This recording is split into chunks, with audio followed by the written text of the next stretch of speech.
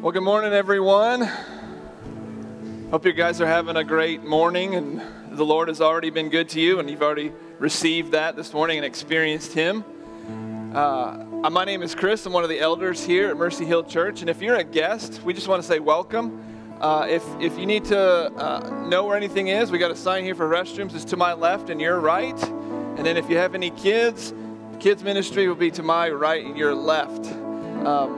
Let me ask you guys, as we get started, to stand with me, and we're going to pray together, and then there'll be a call to worship, and we will sing as a family. Let's pray together. Heavenly Father, we thank you for this day. Your word tells us that this is the day the Lord has made. Let us rejoice and be glad in it.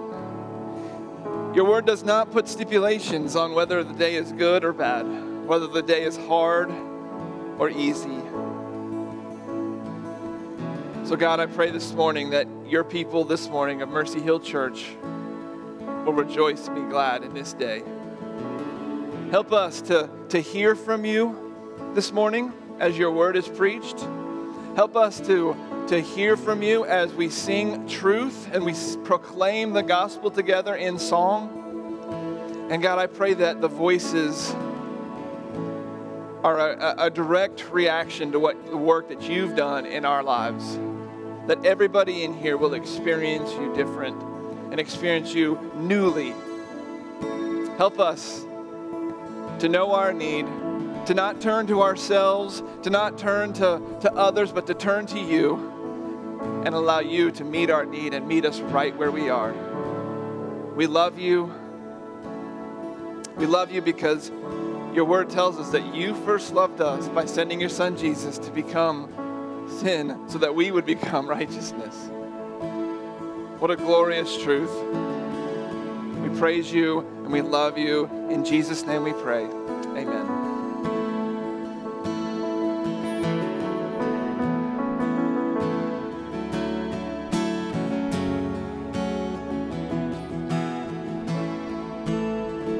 I just want to take a minute here to just have a time of repentance, and you can do this on your own.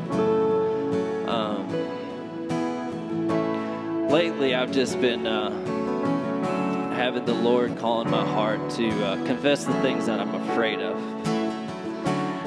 And that fear is me taking away God's glory, and it's keeping me a captive just in my own head. And just want us all to take a minute to confess those fears to God right now. Will you take that time? But just take some time and confess to the Lord.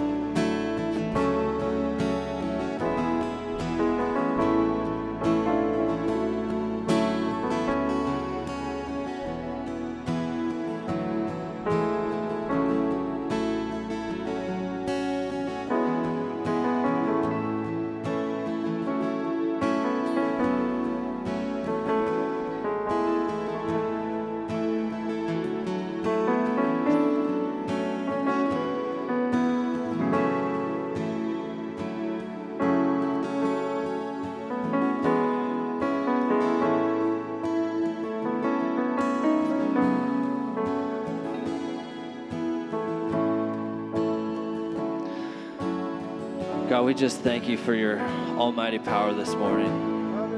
And we just confess at times we forget who you are over our lives, in our relationships, in our circumstances. And God, I just pray that we would just lay all that down before you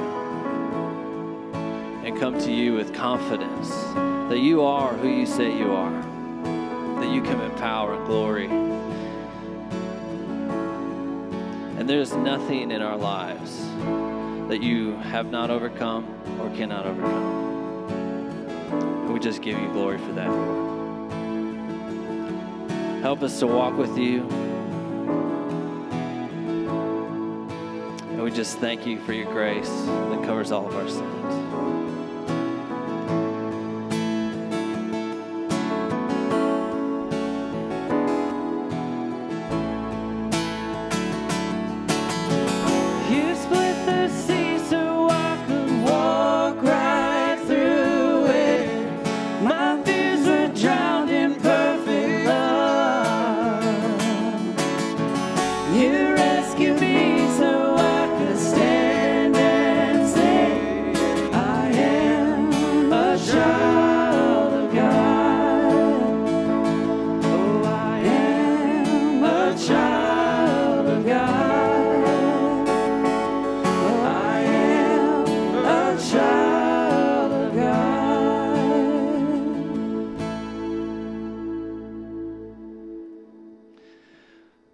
Our assurance of pardon comes from 1 John 1:5-9.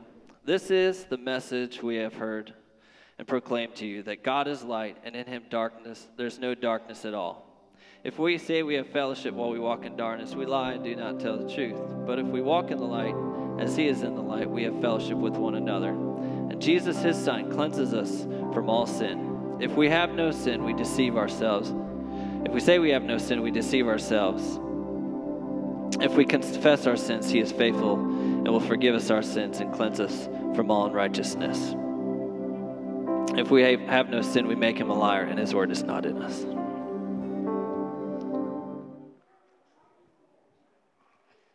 Good morning. Okay. I'm going to read a story called The King of All Kings. Far away in the east, 3 clever men saw the very same star, the star that God had put in the sky when Jesus was born. They knew it was a sign. A baby king had been born. They had been waiting for this star. They knew it would come. "Here he is," they shouted. "Here he is." And I'm sure if you'd been there, you would have heard them laughing, dancing, and singing until the sun came up. At dawn, they packed up their camels and wrapped gifts up for the baby. They brought their most precious treasures of all, frankincense, gold, and myrrh. Special, sparkly, lovely smelling, gleaming things, just right for a king. The 3 wise men, actually, if you would have met them, you'd have thought they were kings because they were so rich and clever and very important looking. They set off. They rode their camels across endless desert, up steep, steep mountains, down deep, deep valleys, through raging rivers, over grassy plains. Night and day and night, for hours that turned into days, that turned into weeks, that turned into months and months, until at last they reached Jerusalem. Jerusalem was by far the most important city for miles around, and as anyone can tell you, that's where a palace would be, and kings were born in palaces. So that's where they went. They went in for a surprise. They went to see King Herod. Surely he'd know where this baby was, but he didn't. In fact, he didn't like the sound of a new king. It made him cross. He didn't want anyone to be king except him. But Herod's advisors told the 3 wise men that was written in their books that God had said about a baby king. Go to Bethlehem. That's where you'll find him. Suddenly, the star they had seen in the east started moving again, showing them the way. So the 3 wise men followed the star out of the big city, along the road, into a little town of Bethlehem. They followed the star through the streets of Bethlehem, out of the nice part of town, through the not-so-nice part of town, into the really not-so-nice part of town, down a little dirt track until it stopped right over a little house. But wait, it wasn't a palace, and there weren't any guards or servants or flags or red carpets or trumpets or anything. Did they get it wrong? Or is that what God meant? Sure enough, in that little house there, sitting on his mother's knee, they found him, the baby king. The 3 men knelt before the little king. They took off their rich royal turbans and gleaming gold crowns. They bowed their noble heads to the ground and gave their sparkling treasures. The journey had begun so many centuries before, had led 3 wise men here, to a little town, to a little house, to a little child, But this child was a new kind of king. Though he was the Prince of Heaven, he had become poor. Although he was the mighty God, he had become a helpless baby. This king hadn't come to be the boss. He had come to be a servant. All right, will y'all pray with me? Dear God, thank you so much for this story and just a reminder of how you make such miraculous things out of things that nothing that we would expect. God, thank you so much for this family that you've given me and my family, that we are able to walk together in community and just really learn what it's like to have love within your community, God. God, thank you so much for Brad, and thank you so much for allowing his family to be with us this week. God, thank you so much for the words that you're going to give him this Sunday. God, thank you for the wisdom that you give him, and thank you so much for just all that you're going to do for us in this week to come. And God, I pray that you just give us grace from the week past and ways that we have failed you, and that we're just able to celebrate your goodness today. In Jesus' name, amen. All right, good morning, Mercy Hill. You guys are awake. That's great. Daniel, where are you at? Right there. Thank you. Man, I know those songs and they were great, but I appreciate you sharing from your heart just what God's been teaching you, because God used that to encourage me this morning. And I know we all face a lot of fears, and man, I appreciate that. It's also, I just wanted to point out, I know that our preschoolers have left, preschoolers, but it's really good just to hear the voices of kids worshiping with us today. And for parents, we just want to remind you that when we hear your kids' voices, it's never a distraction to us.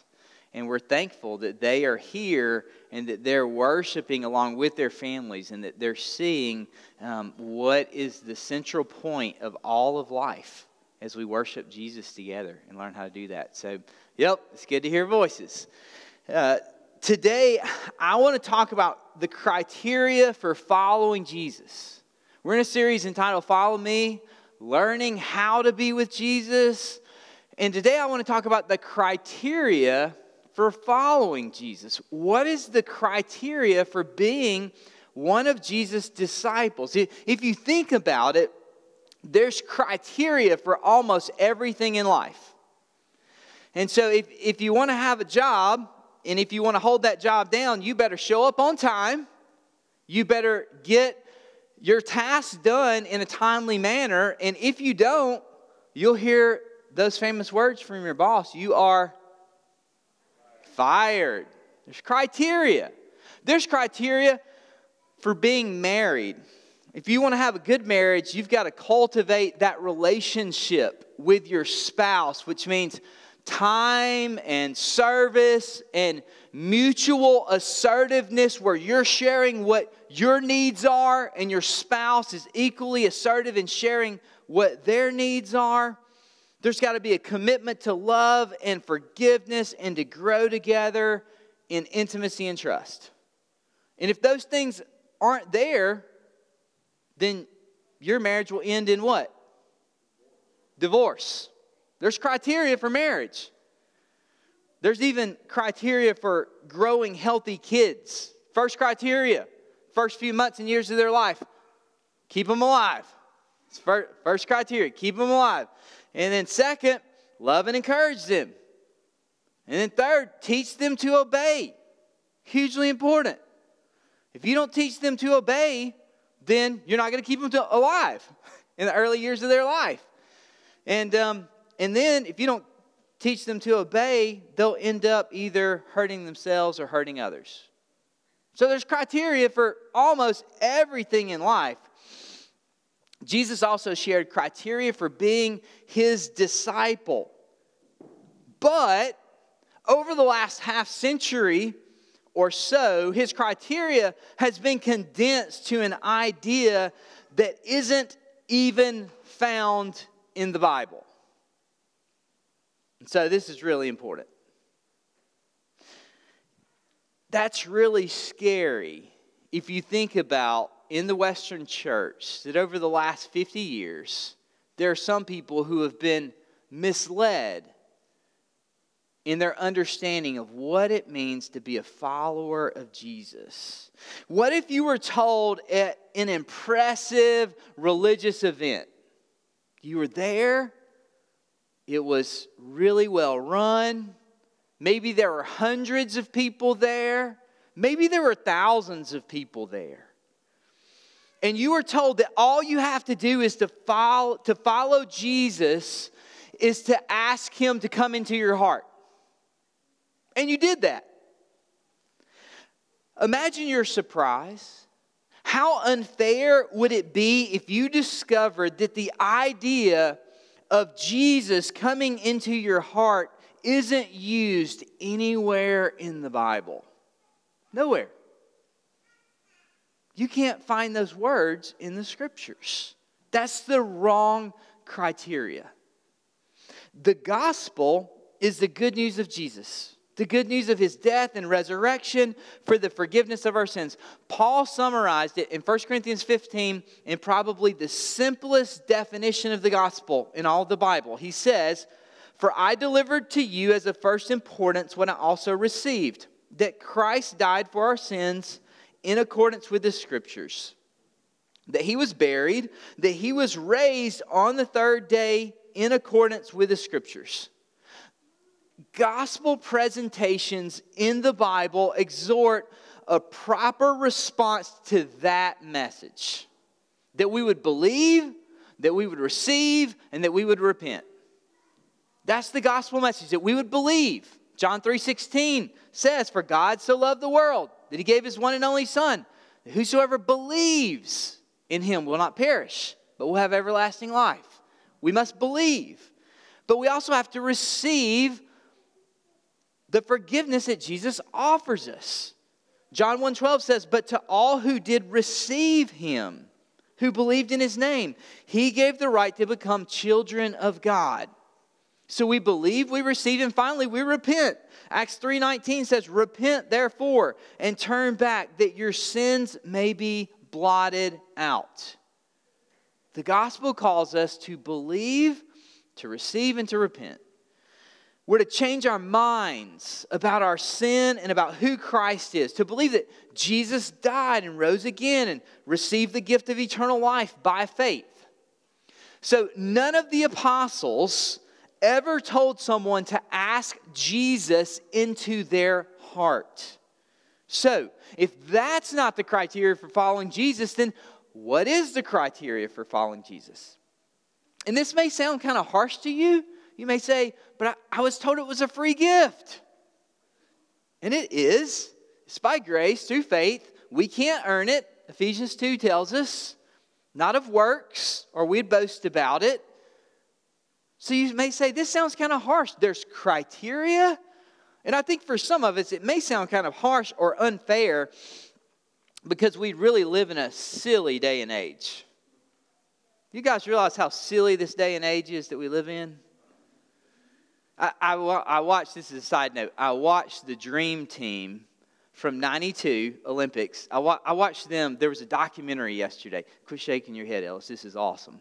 And I watched this documentary on the Dream Team from 92, and I was just looking back, and I was like, it was just so simple back then. I mean, they were so good. Don't ever think there'll be another basketball team like that team. And if you think there will, I don't even want to talk to you because you don't know what you're talking about. But their shoes were just so simple. And like, I looked at Katie and I said, nobody's trying to be so dadgum unique. Like, they're just all playing together. But we live in a silly day and age now. We live in a day and age in which there's participation trophies for everything. I mean, you graduate from everything today. You graduate, they probably have preschool graduations now. You know, it's like you graduate from being 1 year old. Now I'm 2 years old. They probably have a cap and gown for that. Like, they probably give you a medal and a trophy. Mom and Dad, what's this big trophy for? Oh, that's when you turn from 1 to 2. Like, you get trophies for everything today. But guys, in the real world, there's no participation trophies.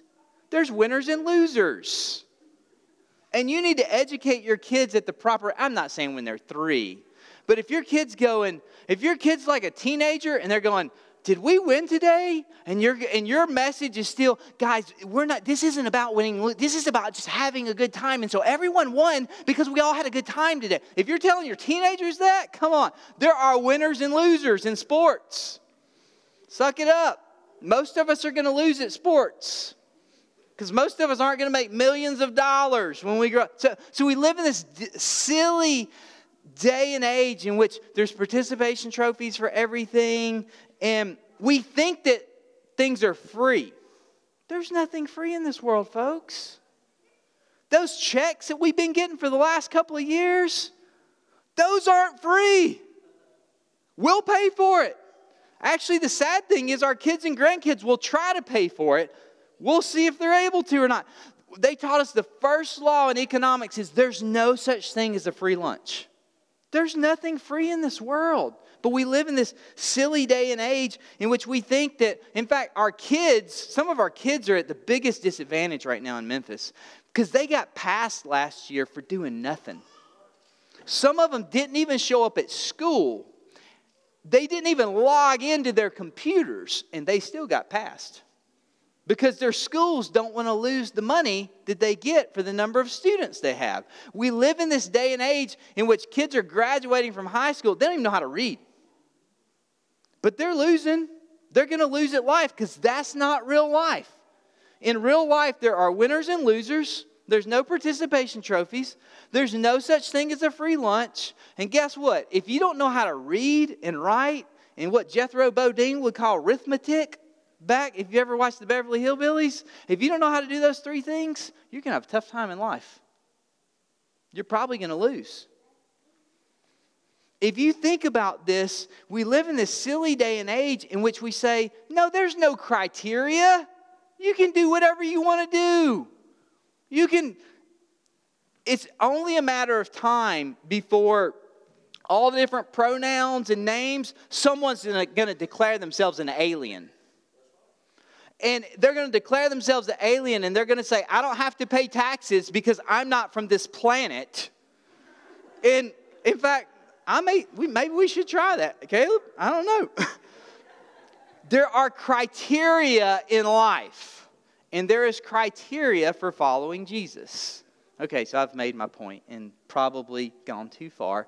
There's criteria for following Jesus found all throughout the Bible, and it's especially found in Luke 9. So turn with me to Luke 9. And I want to do something a little different today. As you're turning to Luke 9, hold your place there, and you may want to highlight because we're going to look at 5 sets of verses in Luke 9, but each one is either one verse or 2 verses. And I want you to turn to a neighbor, and I want you to find somebody that you can have a little bit of interaction with, because we're going to talk about Luke 9:23 in particular, and I want you to talk to your neighbor about what you think it means. So find someone that you maybe didn't drive here with today, or you may need to get up and go sit closer to someone in a second, but we're gonna have a little discussion about Luke 9:23, a little interaction.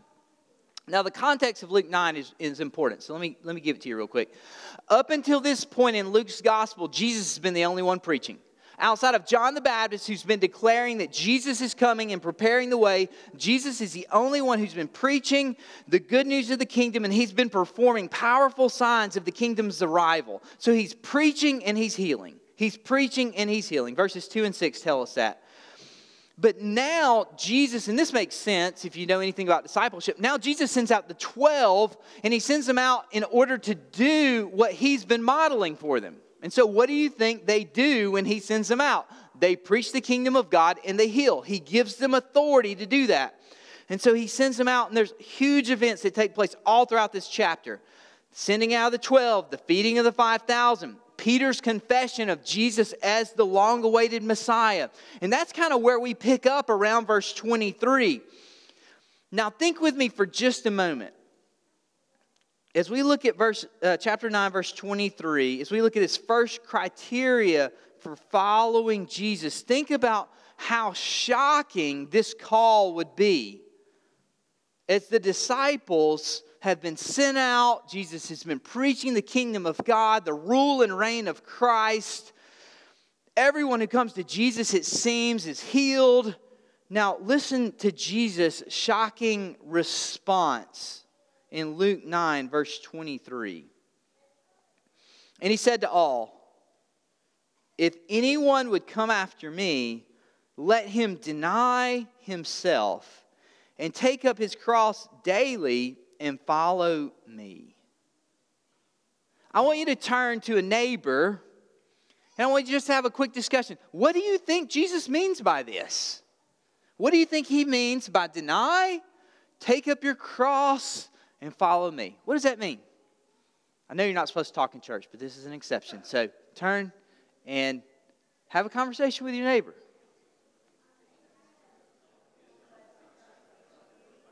All right. I know you probably haven't finished your discussion, but I want to hear from you really quick. Chris, will you run the mic for us? You're close. I'm going to pick on you. Thanks. What does Jesus mean? If anybody would come after me, let him deny himself. What did you hear from friends and neighbors? It was good stuff on what does this mean, deny yourself? What's he talking about? Anybody hear anything good? Okay, like a sacrifice. Yeah, the thing that we just talked about was how there's going to be, it's not going to be comfortable. There's going to be a part of it that's not going to be fun. That's part of what it's talking about when it says take up a cross. Okay, so there's sacrifice involved here. Caleb?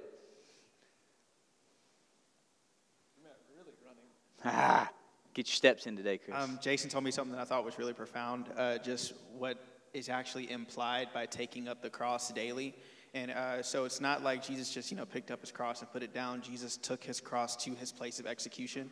So yes, there's an element of picking it up daily, but there's also what's implied is, go to Calvary daily, be crucified daily, and do it all willingly, knowing that that's where you're headed when you pick up your cross, and denying the flesh of yourself that wants to not do that. Denying self, headed to a place of execution daily. Anybody else? You hear anything good? Deny, take up your cross, follow me. Surrender. Yeah. Anything else?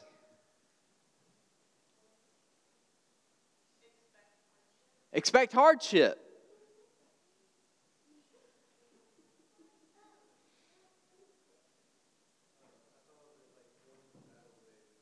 Going into battle daily. Okay, yeah. Pick it up on some illustrations from Ephesians. Okay, good. All right, good. So I want to do that to get you a little bit more involved in this verse. Thanks, Chris. So as you look at Luke 9:23, it's interesting if you go back and if you look at the context for those verses. Because this is a shocking call, especially in light of the context. Peter's just declared that Jesus is the long-awaited Messiah.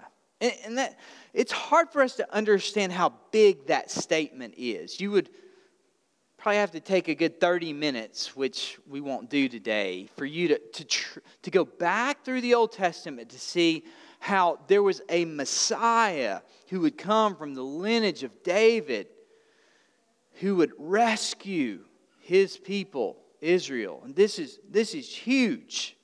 I mean, everyone was waiting. And so Peter has just recognized Jesus as the Christ, this long-awaited Messiah that Daniel the prophet spoke of and so many others. And next we'll see in Luke's gospel, after that we see the transfiguration. And at the transfiguration, Moses and Elijah show up. These two huge figures from the Old Testament. They appear to Jesus and speak of his departure. And Luke uses a term here that literally means they speak of Jesus' exodus. Are you picking up on the language here that Luke is using? So you get the picture here. The disciples are recognizing Jesus as the one who would free them in an even greater exodus than Moses had brought the children of Israel out of Egypt. So there's this huge climactic moment for the disciples. And what's Jesus' response to all of this? Well, in typical kind of apocalyptic language, don't tell anyone, suffer, I'm going to be rejected, killed, and raised on the third day. I mean, how confusing this must have been for the disciples. Yes, I'm the long-awaited Messiah. Don't tell anyone. And I'm going to die. Like, what? All these mixed messages. But it gets worse because if you read through verse 23 and then look at verses 24 and 25, Jesus says, whoever would save his life will lose it. But whoever loses his life for my sake will save it. For what does it profit a man if he gains the whole world and loses or forfeits himself? And the disciples have to be thinking, well, are you the Messiah or are you not the Messiah? Are you going to overthrow Rome or are you not going to overthrow Rome? Are you going to make life better for us or is life not going to be better for us? See, the disciples were looking for freedom, but this doesn't sound like what they had in mind. And I don't think it's what a lot of people have in mind today when they ask Jesus to come into their hearts. I don't think it's what they have in mind. Jesus says, deny yourself. So to understand this, it's not nearly as complex as we oftentimes think. Peter illustrates it for us later. Who did Peter deny? Jesus. How did Peter do that? I don't know you. So what does it mean to deny self? Just like Peter didn't know Jesus, we deny ourselves, that we don't know ourselves. That we deny ourselves isn't about denying luxury. A lot of people think that we're to deny ourselves. That means that, we don't buy nice things and we aren't frivolous. That's not what this means. It's so much deeper and so much more radical than that. Turning away from the idolatry of self-centeredness is what it means to deny ourselves. That we're no longer masters, but that we've placed ourselves under a greater master and king. And then to take up your cross daily. This is hard for us to wrap our minds around because for us, and appropriately so, for us the cross is a piece of jewelry. And that's appropriate because as we think of the cross, we think of Jesus, his death, burial, and resurrection. And so we see that symbol and there's reason to celebrate. But for this day and time in which Jesus said, take up your cross daily, originally this was frightening. As frightening as anything in their world. They carried, you literally, how effective the Romans were. Man, at torture and at keeping people underfoot. If you violate our laws, we will kill you. And you will carry the tool, your own execution tool you will carry. So when people just saw the symbol of the cross, it frightened them. Rome kept people submitted under their rule using this symbol. And now Jesus is saying, submit to his rule of life. And daily, continually put your self-centered way of living to death. And walk in the way of Jesus in every area of life. As if he were living your life.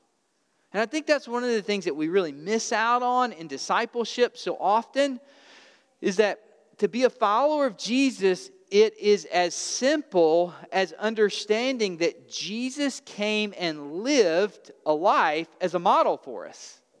And he took his disciples and he modeled for them how they should live. And then he sent them out to do the things that he did. And then he modeled for us how we should live.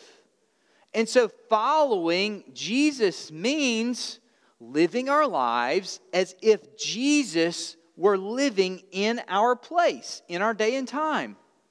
How would Jesus live if he lived at 699 North Belvedere or whatever your address is? How would he interact with his neighbors? How would he go about his day? How would he make his decisions about his finances and his family? How would he do these things? And so Jesus says, deny yourself, take up your cross daily, and follow me. Following me includes, and this is where a lot of Christians kind of get off track. They go, I invited Jesus into my heart, show up at church from time to time. I mean, how much do you want from me? And it involves all of life. And so follow me means your finances, your ambitions, your sexuality, your entertainment, your relationships. Following Jesus impacts every part of your life. Now, I want us to look, and we're going to move really quickly through these other criteria. And I just want you to highlight them or jot the verse numbers down and go back and look at them. The second criteria comes in verses 49 and 50. 49 and 50. John answered, Master, we saw someone casting out demons in your name, and we tried to stop him because he does not follow with us. But Jesus said to him, do not stop him, for the one who is not against you is for you. The second criteria seems to say, stay focused and be humble. The disciples had just been arguing over who is the greatest. And Jesus' response in this moment, it seemed as if being a part of the 12 wasn't enough for them. And they look at these other people who are ministering in Jesus' name, and they say, Jesus, they're not following you with us. And it seems like they're probably worried that this other group of people are going to receive some kind of attention or acclaim or some kind of accolade for what they're doing. And Jesus says, be humble. The greatest is the least in the kingdom of God. Don't worry about them. Don't worry about who's the greatest. It may be that today we've had all these musicians on stage that know how to play instruments. They got here early and practiced. They're really good. I'm up on stage. I talk. I have people's attention. It may be that the greatest person today is not anyone on stage. It may be that the greatest person today is the person who went and gave someone a ride, who needed a ride to get here and couldn't drive. And they went out of their way and picked someone up and said, I'll give you a ride so that you can be here. Jesus said the greatest in the kingdom of God is the least. I think about 2 Timothy 2, 1 through 4, as the disciples say, what about those guys? Jesus, they're not part of our group. In 2 Timothy 2, 1 through 4, well, Paul says, you then, my child, be strengthened by the grace that's in Christ Jesus, and what you've heard, help me out, guys, what you've heard from me in the presence of many witnesses, and trust to faithful men who are able to teach others also. And then what does he say? Share in suffering as a good soldier of Christ Jesus. No soldier gets entangled in civilian pursuits. For his aim is to please the one who enlisted him. How often, as followers of Jesus, do we get entangled in civilian pursuits? Particularly in the day and time in which we live. Jesus says, you don't worry about them. You follow me. And so in verses 49 and 50, the second criteria we see is stay focused and be humble. The third criteria comes in verses 57 and 58. Look quickly at what Jesus has to say. As they were going along the road, someone said to him, I'll follow you wherever you go. And Jesus said to him, foxes have holes and birds of the air have nests, but the Son of Man has nowhere to lay his head. It seems as if Jesus is saying that everything is on the table when it comes to following him. Now, does this mean that we're to sell our homes? Does this mean that you can't own a house? You've got to rent your whole life, or that it's wrong to invest in earthly possessions? If you look back at the context of this verse, in the previous verses, Jesus has just been rejected at a Samaritan village. He's just been rejected. And as a result, he brings up the harsh realities that following him means we will feel at times as if we are without a home. We will feel as followers of Jesus as if we don't belong in this world. The decisions we make won't be in alignment with culture, with many of our friends, and even our family at times, if they aren't following Jesus. Everything is on the table. Are you willing to put everything on the table when it comes to following Jesus? Jesus doesn't say it's a possibility. He says you must. Look at the fourth criteria in verses 59 through 60. To another he said, follow me. But he said, Lord, let me first go and bury my father. And Jesus said to him, leave the dead to bury their own dead. But as for you, go and proclaim the kingdom of God. Here we see the priority of the kingdom over worldly obligations. And this one, it doesn't just sound harsh, it is a bit harsh. This means God will often call you to do things that the world judges as unwise or unsafe or out of step with the norm. The priority of the kingdom over worldly obligations. You know, some people have tried to soften this a lot, and they've suggested that his father wasn't dead yet. And so he's saying, let me wait until my father dies, and then, but the text doesn't give us room to make that interpretation. That could be the case, but the text doesn't suggest that. Jesus' call to follow him is always immediate. It can't be put off. It takes precedence over everything else in our lives. Jesus' call to follow him takes precedence over everything else in our lives. Following Jesus is more important than our work. It's more important than our friends. It's even more important than our families. And this sounds harsh, but it's really a good thing. I mean, that's where we miss out on following Jesus. We say, oh, it's such a sacrifice, and oh, it's so hard. It's always a good thing. Yes, it may not be easy, but it's always a good thing. Because the truth is this: if you make your kids' safety, or if you make your kids' success, and I think these are two big idols in the American church today, if you make your kids' safety or success a bigger goal than following Jesus, you will end up so disappointed because your hopes will be dashed because your kids weren't created to carry your happiness on their shoulders. They can't do it. Only Jesus can give you true peace and fulfillment. If you put that kind of weight on your kids, they will grow up to despise you because they will never be good enough to bring you the satisfaction that you're looking for. They aren't God. They weren't made to be worshiped. The priority of the kingdom over worldly obligations. Look at, finally, criteria 5 comes in verses 61 and 62. Yet another said, I will follow you, Lord, but let me first say farewell to those at my home. Jesus said to him, no one who puts his hand to the plow and looks back is fit for the kingdom of God. Jesus is saying, stay focused on the goal. Think about that in your life. I think this is very important for those who have been following Jesus for a while. Following Jesus takes precedence even over family relationships. Sometimes these have to be left behind. I'm so grateful. My mom and dad are in town this weekend, and they were able to come and see us.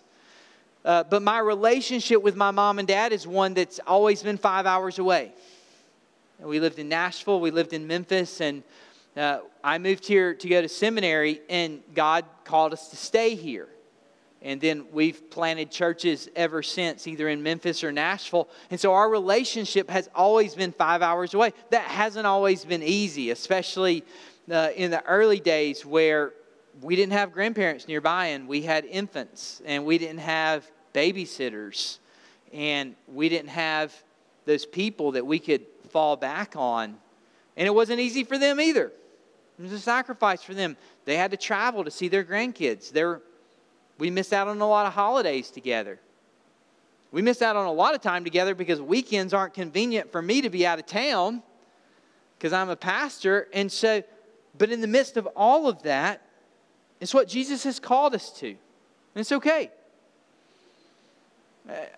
I found myself last week kind of chuckling. One of my boys said, we pulled up in front of our house, and he said, do you think you'll live here for the rest of your life? And I kind of chuckled at my response because I said, I really don't know. And then I said, it's really not up to me. We just go where Jesus tells us to go. And so we've been here 10 years. Will we be here 20 or 30 more years? We'll leave that up to Jesus. When we follow Jesus, everything is on the table. He calls us to stay focused on the goal. And he doesn't just speak of family here, but there are many things for followers of Jesus that potentially things that could be in their rearview mirror that we aren't to be distracted by in looking back on what could have been. On what could have been. But Jesus says, stay focused on following me. Now here's the deal. None of us will do this perfectly, okay? These are really harsh claims. I hope that you'll go back and that you'll look at them this week and that you'll take some time to consider in your own life what these things mean. I mean, they're shocking claims that Jesus calls us to. That He would be first and foremost. That He would be king. That He would be above all else. And it's like, it's one thing to sing songs that describe that. It's one thing to say that He's glorious and that He's holy. It's a whole nother thing to say, Jesus, you're more important than my kids. You're more important than my spouse. You're more important than my career. You're more important than anything this world has to offer. We won't always get it right. None of us will do it perfectly. We'll fumble, we'll fall, but if we keep our eyes on Jesus, it will be impossible for us to fail. I want to end with one final illustration. I think when it comes to discipleship, that a lot of people go wrong when they read passages like this and they hear sermons on discipleship and they think to themselves, man, that is just a really heavy bucket that Jesus has called me to carry. I mean, that, my cross daily, sacrifice, woo, I mean, that is heavy. This thing is hard. There's a lot of truth to that. There is a lot of sacrifice that's involved. There are things in this world that we will miss out on, that we will live differently, that we will be looked at times as fools or maybe even crazy as we follow Jesus, that we will make decisions that are far different from those that are around us. But I think sometimes the place that we go wrong is to think that Jesus has called us to carry this, we'll call it a bucket of discipleship, and that's all He's given us. Just go and suffer for me. All right. I'm excited. I'm pumped up. Go suffer for Jesus. Is that the message? Woo! This isn't all Jesus has called us to. Jesus hasn't simply given us discipleship, but I think the thing that we miss out on oftentimes is He has given us the church. I saw this illustrated so beautifully just a few weeks ago. Turn to Mark chapter 10 and listen to these verses. Mark chapter 10, verses 29 through 31. I was preparing for this sermon series at a friend's house. They have got a little cabin down on the Tennessee River. And I was down there at their river house preparing for this sermon. And I was having my devotional time that day, and I read Mark 10, verses 29 through 31. Jesus said, "Truly I say to you, there's no one who's left house or brothers or sisters or mother or father or children or lands for my sake and for the gospel." That's what we've been talking about all morning, right? "Who will not receive 100-fold now in this time, houses and brothers and sisters and mothers and children and lands, with persecutions, and in the age to come eternal life. But many who are first will be last, and the last first." And this particular family had a guest book, and so I took the guest book out, and I said, I wrote this verse down, and I don't remember exactly what I said, but I had the thought, hey, I'm glad I have a house on the river. Because this verse says that what's theirs is mine and what's mine is theirs. That Jesus has given us the church. Isn't that what it means? I mean, so oftentimes we think, man, there's just all this suffering and I'm just going to leave all these things behind. But one day there'll be that crown of righteousness, and that's true. But Jesus says the eternal reward this life isn't just filled with sacrifice. Jesus says there's another bucket, and it's joy. You know, my dad's here today. My dad taught me when I was a little kid, we used to have these buckets in back of our house. And the rain would come over the back of our house, and we would gather water in these buckets. And then we had the great joy of picking these buckets up and carrying them down to the garden and watering the garden. Some of y'all are shaking your head like, yup, I was taught that gift of manual labor as well. And what I learned as a kid is you see these heavy buckets, and as a kid, you're going to go and you're going to pick one of them up. And then things like knocking against you, and you're covered in water. But what my dad taught me was like, that's not the way to carry a bucket. The way to carry a bucket is if you've got something heavy in one hand, the easiest way to carry that bucket is to put something equally heavy in the other, and that as you pick it up, it balances.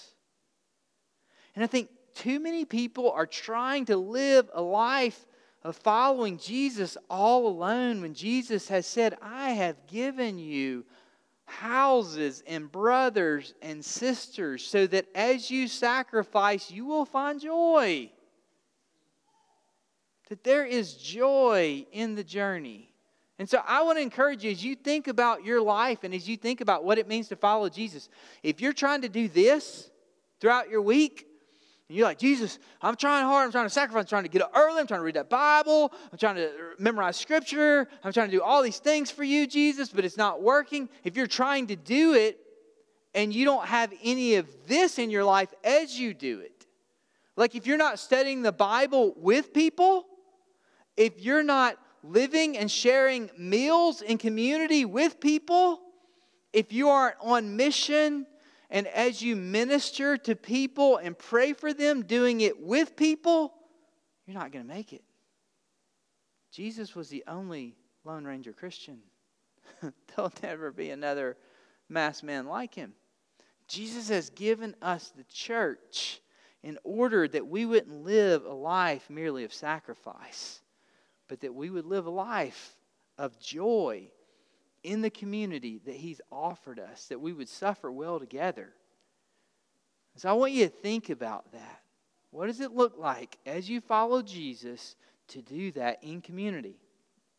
And that as you, yes, He says persecutions. He said you're going to get houses and friends. It's going to be great. Oh, and persecutions. Like He doesn't mince words here. But as you face sacrifice, that you would sift joy and that you would find it. Is there really any joy if you don't have relationships?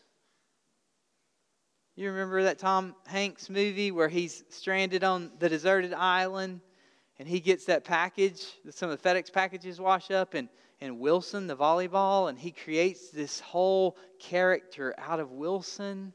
It's how he survives. It's how we survive. I was so grateful this morning. I got here and Caleb said, answered prayer. I got that RA job. I know where I'm living. And like we've been praying for that. And I was like, I got joy today because God answered a prayer in Caleb's life. And Caleb's my brother. And that means God answered a prayer in my life. And that's meaningful to me. We aren't built to do this life alone. We need each other as we follow Jesus. I'm going to invite you to find your missional community leader. And I've got some verses on the screen that you can read as you remember Jesus' sacrifice, His body broken for us and His blood poured out for us. If you don't have a missional community, just find a group.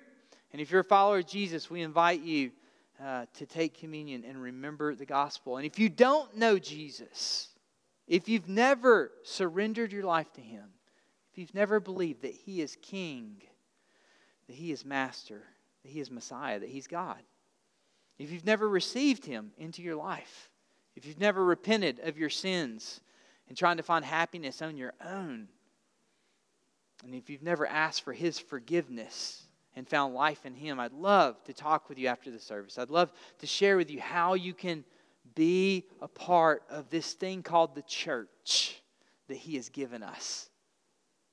that reminds us of His love and the joy that we find in communion with Him. So let me pray for us and we'll worship together through communion. Father, thank you. God, as we look at these criteria for following you, Jesus, God, we're just reminded that of what we sang earlier, God. You have no rivals. You have no equals. And Jesus, as we sang your name, I was just reminded of how powerful you are. God, would you continue as we look into your word to remind us and to show us, God, just spotlight areas of our life where we aren't walking in communion with you. Areas of our life where we're trying to live life alone. God, areas of our life where we haven't lived in submission to you, where you aren't master. God, where we're trying to find happiness in other people or things or dreams or other plans and goals that, God, you haven't called us to. God, help us to walk just like you did in John 5:19, where you said, I only do what I see the Father doing. God, help us to live those types of lives. Because we know, God, that when we live in community with you and in community with other believers, that, God, we find joy and we find life. So, God, thank you that you've given us everything we need for life and for godliness. God, help us to follow you. In Jesus' name we pray. Amen. Worship together through communion, and then the band's going to lead us in one last song. Well, guys, if you look around the room, there's a lot of open seats. And some of that is because there's a bajillion people behind me on stage, which is great. I love it. But there's also volunteers downstairs. We've got probably about 20 volunteers up in the balcony downstairs with the kids, giving of their time and using their gifts to serve the church. And so if you guys talk to any of these guys or those who are downstairs, just give them a big thank you. They give of their time and sacrifice for the church. A couple quick announcements. On August 8th, so in a few weeks, we're going to have a baptismal service after our gathering. And one baptism is already scheduled. Georgia Roberts is going to be baptized. Amen, amen, really amen. Excited? Yeah. If you have professed your faith and put your faith and followed Jesus, but never publicly proclaimed that through baptism, come see Brad or myself. We'd love to talk to you more about that. We could schedule you on the 8th as well. The other announcement is on September 18th, we have a Soma event. Saturate the South Soma event. It's a one-day thing. It's a Saturday. Jeff Schulte and Jeff Vanderstelt will be here. Mark it on your calendar, and if you can join us, plan on being here for a short amount of time or the entire time. It'll be great. I'm going to close our gathering with a benediction, if you guys would receive it. It comes from Colossians chapter 3. Let the word of Christ dwell in you richly, teaching and admonishing one another in all wisdom, singing psalms and hymns and spiritual songs with thankfulness in your hearts to God. And whatever you do, in word or deed, do everything in the name of the Lord Jesus, giving thanks to God the Father through Him. Mercy Hill Church, you are dismissed.